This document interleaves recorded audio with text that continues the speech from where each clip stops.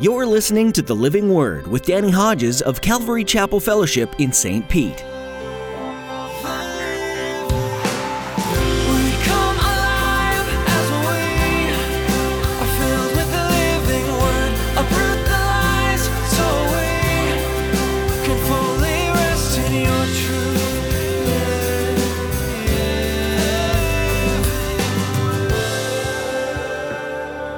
In those times where now, if I'm going to give something to the Lord from what He's given me, then I won't be able to provide for my family.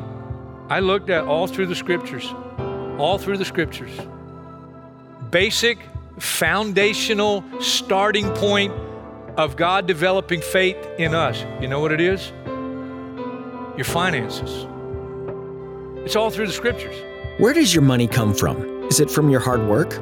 If you take a step back and look at it, where does your ability to do that work come from? And who provided the opportunity for that job?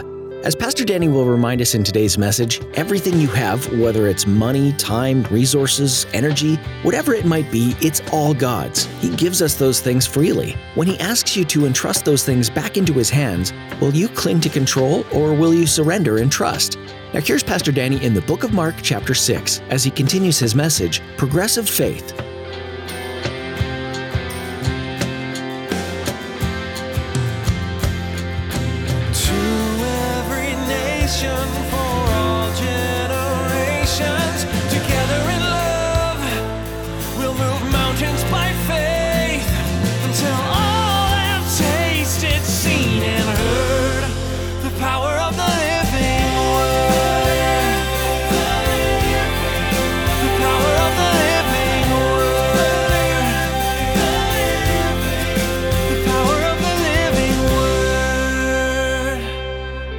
If you put all the required giving together under the Old Testament law, it really came to 25 to 27% of your income. Required giving.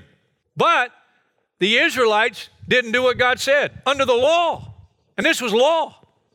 And so the ministry God intended for people was lacking.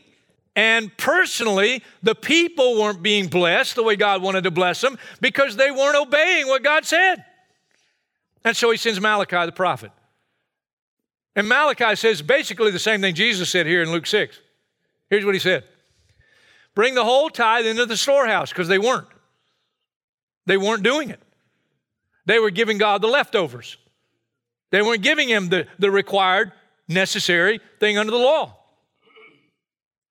And Malachi says, hey, repent, basically. Bring the whole thing in, that there may be food in my house. Ministry would increase. And then He says, test me in this, says the Lord Almighty, and see if I will not throw open the floodgates of heaven and pour out so much blessing that there's where it comes back to you, will not have enough room for it. I don't know who coined it. I don't know how long ago, but it's absolutely true. You cannot outgive God. It's impossible. Because He always gives back more. Shaken down, shaken together, running over. That's our God. If we could outgive God, it'd make Him look bad. Wouldn't it? I never thought about that. That's good. That was good, Lord. Thank you. You're the only service that got that one. I mean, if we could outgive God, it'd make Him look bad. And it would certainly violate exactly what He said in His Word. Tremendous. But now, pause there. We got more to read here. Mark chapter 6, verse 45. Okay, after this multiplication of bread and fish and all these people are fed and the 12 basketfuls left over, immediately after this happened, Jesus made His disciples get into the boat and go ahead of Him to Bethsaida while He dismissed the crowd. After leaving them, He went up on a mountainside to pray. The Greek word translated, He made His disciples get into the boat, is a strong word, meaning they were reluctant. They didn't want to get in the boat, especially without Him. Why do you think that would be? Well, you go back to Mark chapter 5, or chapter 4, verses 35 and following. They get into a boat with Him. He's asleep in the stern in the midst of a storm. Remember that story? They're terrified. They wake him up. Don't you care that we drown? He gets up, rebukes the wind and the waves. It's completely calm. And they are now more terrified of that than they were the storm. And they say to one another, what manner of man is this, that even the wind and the waves obey? But now, bad enough for him to be in the boat asleep in the storm, and you got to wake him up. Don't you care? Wind, cease. Waves, calm. No problem.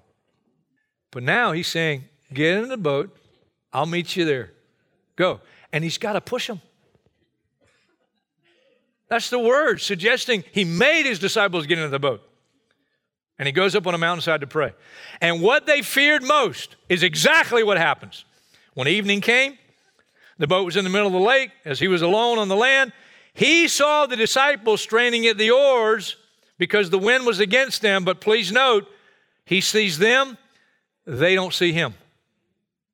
What's required here? Faith. About the fourth watch of the night, the darkest part of the night. They've been out there all night. Sea of Galilee ain't that huge. This is a serious storm. They can't get to the other side. Fourth watch of the night, between 3 and 6 a.m., he went out to them walking on the lake. I love this. He was about to pass by them. I mean, see you guys on the other side. He was just going to walk right by them and leave them straining. But when they saw him walking on the lake, they thought he was a ghost. They cried out because they all saw him and were terrified. Immediately he spoke to them. This is also classic Jesus. Right in the midst of the storm. I mean, you're ah! And what does he say? Take courage. It's me. Don't be afraid. What do you mean don't be afraid? Then he climbed into the boat with them. And the wind died down. And they were completely amazed. Why would they be amazed? One more verse, key verse. Verse 52. For they had not understood about the loaves. Their hearts were hardened. They had not understood about the loaves. I don't know how many times I've read that, and I've read it, and I'm going, what in the world does that mean? I think I got it now. Not because of me. I just think after meditating and all the times teaching through it, and finally I got it. And it's really not complicated.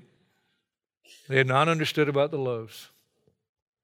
I've run out of time every service before I finished all my notes. That's normal. That's normal. But so let me just make the statement so in case no matter where I end up, you'll get it, at least the main thing. They had not understood about the loaves. Faith is meant to be progressive. We're to grow in faith. You should have more faith in 2 years after committing your life to Jesus Christ than you did when you first committed your life to Jesus Christ. You should be more mature and have greater faith and more depth in 10 years after making a commitment to Christ than when you first made your commitment. But a lot of Christians, and I've been doing this a long time, a lot of Christians are just not growing the way that God wants them to grow. And you know what I've found? There is a link between learning to trust God with your physical needs and financial needs. Please understand, we buy the bread, we buy the fish with the paycheck that God gives us. And in those times where now, if I'm going to give something to the Lord from what He's given me, then I won't be able to provide for my family. I looked at all through the Scriptures. Basic, foundational starting point of God developing faith in us. You know what it is? Your finances. It's all through the Scriptures. They didn't get it. If you can't trust God in honoring Him with even the meager resources you have, if you're not willing to put that in His hands, how's He going to multiply it? And how are you going to learn to trust Him? If you can't trust God by giving Him of your finances to honor Him, and that's all through the Bible, how in the world are you going to get to the place when the storm of life, and there's going to be more than one? And look at the message in the storms. First storm, he's in the boat, but he's asleep. Don't you care? Wind, waves, And he's trying to teach you. You can, even when I seem to be asleep, I'm in the boat with you.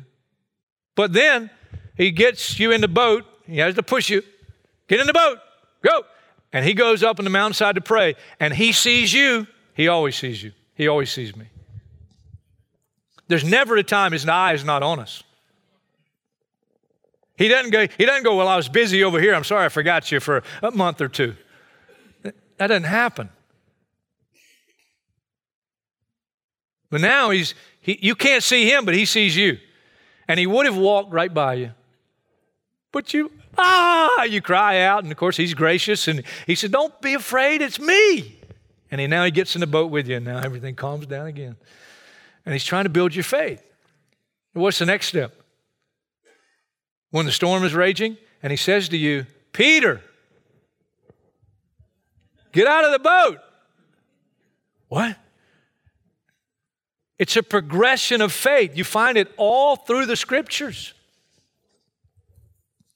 Deuteronomy. God was trying to teach him. Chapter 8, verse 2.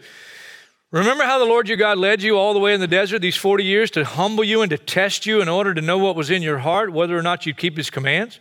He humbled you, causing you to hunger, and then feeding you with manna, supernatural, which neither you nor your fathers had known, to teach you that man does not live on bread alone, but on every word that proceeds from the mouth of the Lord.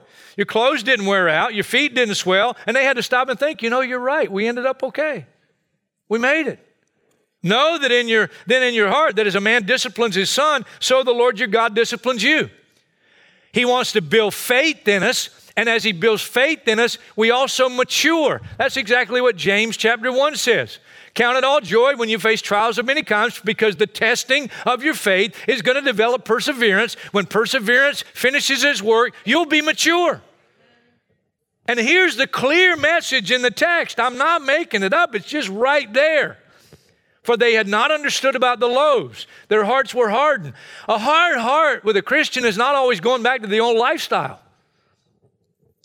A hard heart can be, well, I want to grow, but you're not growing. Why? Because you're not taking those steps to develop and let God develop your faith. And if you can't trust him consistently with your wealth and say, Lord, it's all from you. And so I'm going to give you a tenth of every paycheck you give me, because the tenth in the Bible represents the whole paycheck.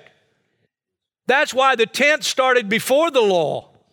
And you find the tenth referred to in Hebrews 7 after the law. And the tenth in Hebrews 7 is given to Christ. Genesis chapter 14, early on in Abraham's faith, in his walk with the Lord, God gives him a great victory. This confederation of kings and their armies has kidnapped his nephew Lot. He takes about 300 and some men, and with 300 and some men, he goes and God gives him a victory. I'd call that supernatural. They get the spoils from the victory, and on the way back, they meet this Melchizedek figure. It's Christ. Melchizedek is Christ.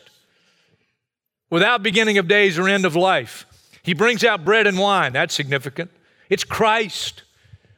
And Abraham gives him a tenth. This is not required giving. This is not the law of Moses.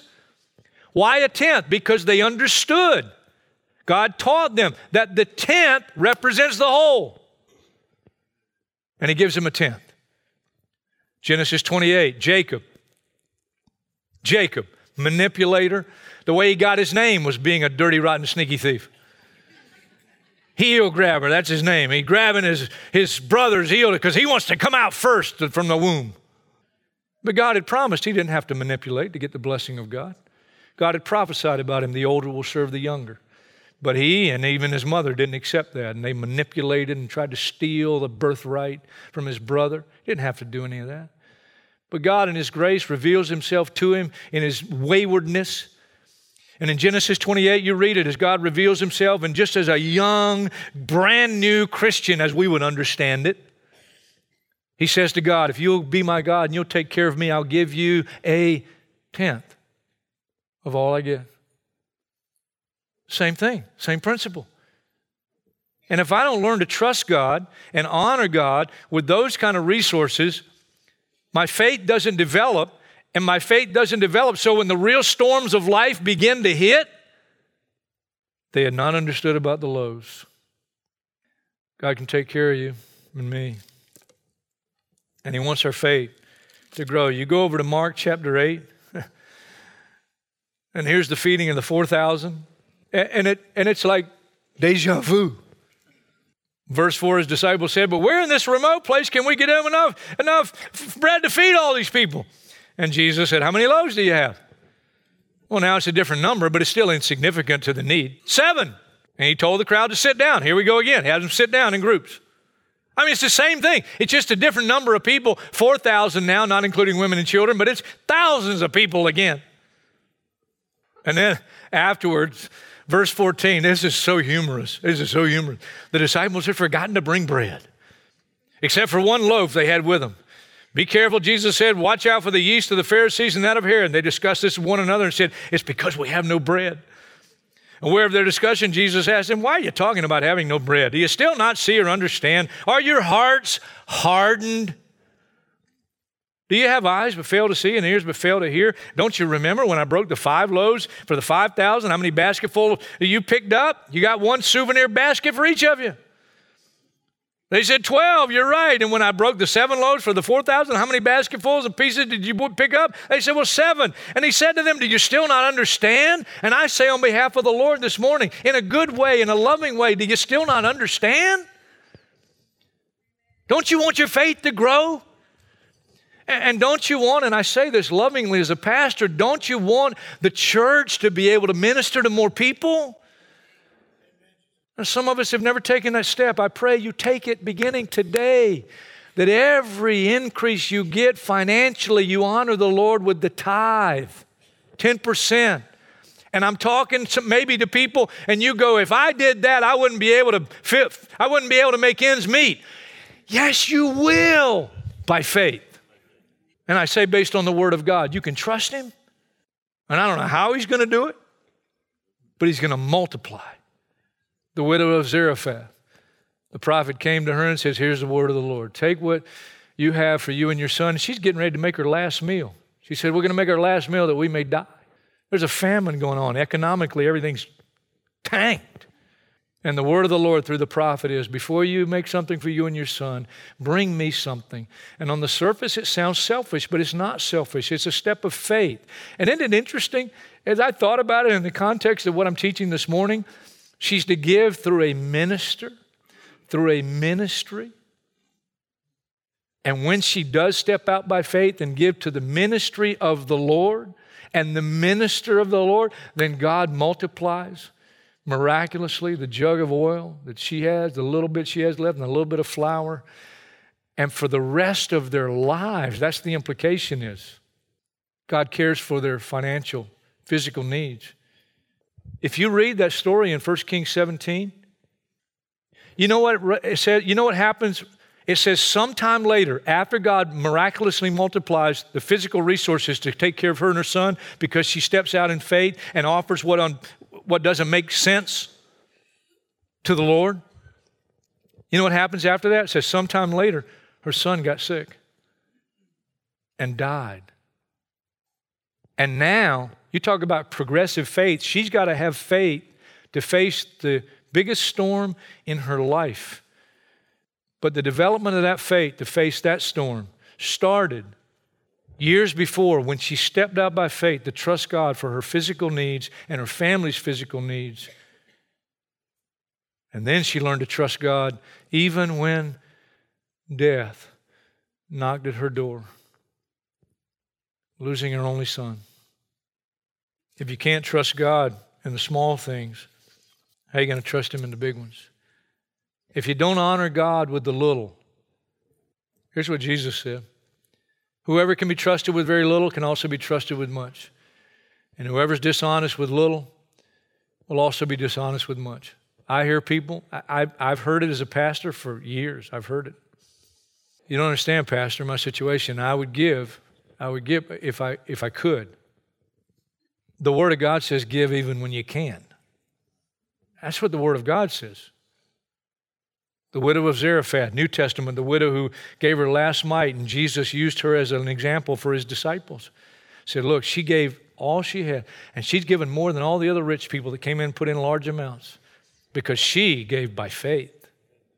By faith. And you can trust the Lord. So if you've not been trustworthy in handling worldly wealth, who'll give you true riches? What's the true riches? Faith. Faith. Learn to trust the Lord no matter what happens in life.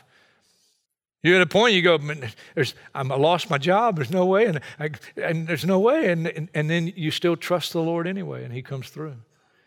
The storm hits, and you're facing the worst time in your life, and you're like, how in the world are we going to get through this? Well, if you allow your faith to develop, the same God who gave you what you needed back here in the physical resources will also give what you need when you face the storms. And let me tell you, they're coming. They're coming. And it's interesting, isn't it? God actually orchestrates sometimes the storms. Why? Because He wants us to grow. You will not grow, I will not grow if you're coddled your whole life, if you're spoon-fed your whole life, how are you going to grow? And if that was you growing up, you commit your life to Jesus Christ, and once you're out of the house, that coddling is going to stop with the Lord. Let me tell you what, He's going to say, now I'm going to show you about real life. Let me show you what it's all about. And He's going to do that, and He's going to put you in situations where you're going to have faith because He wants you to grow. Paul the apostle said, just as you excel in everything, in faith and speech and knowledge, in complete earnestness in your love for us, see that you also excel in this grace of giving, because he understood the principle. Proverbs chapter 3, honor the Lord with your wealth, with the first fruits of all your increase. God gave me this verse a few years ago, and it just says it right plainly. The Israelites generously gave the first fruits of their grain, new wine, oil, and honey, and all the fields produced. They brought in a great amount, a tithe of everything. Why? Because the tithe represents the whole. And I'm going to drive the point home. That's before the giving of the law. That's required in the law. And it's also referred to in the New Testament, especially Hebrews 7, where it refers to giving the tithe to Christ. And I don't apologize for that because it's so biblical. The first and foremost place to do our giving, me included, and I always have, I'm thankful for this, is through the local church that I'm a part of. That's the entity God has established. The church universal, but the church universal is identified scripturally by where God has placed elders, leaders, pastoral staff, an accountability system in every way, financially, so that when we give to the Lord, we're giving to the Lord through His church, and then the church takes the resources, provides for full-time ministers, sends out missionaries, reaches out to the poor and the needy, helps the widow, etc., etc., etc. And the more of God's people that are giving to the Lord through the church, the more people we minister to in the name of the Lord. And the more Christians personally in the church are being blessed. Don't miss that one. Don't miss that one. You're going to be blessed. I'm going to be blessed. Because you can't outgive God. Thank you, Lord.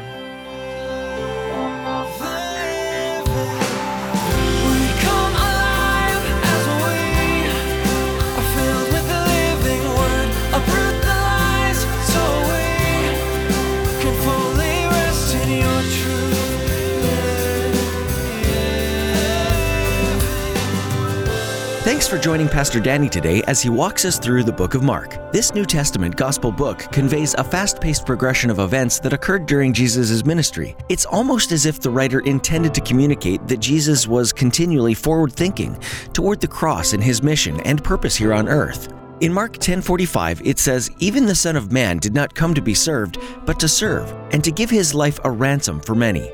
This is the ultimate summary of the book of Mark. Jesus came humbly as a servant to reach the lost. Are you feeling lost today? Or have you been found and are following Jesus fully now?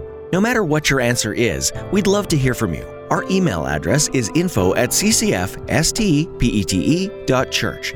Let us know how you heard about the Living Word and how we can be praying for you. That address again is info@ccfstpete.church. If you're in the St. Petersburg area, come join us and hear from Pastor Danny at Calvary Chapel Fellowship. We're holding services each Saturday at 6 p.m. and Sunday mornings at 9 and 11 a.m. You'll find all the information you need on our website, ccfstpete.church. Thanks for tuning in, and we hope that you'll join us again for our next edition, right here on the Living Word.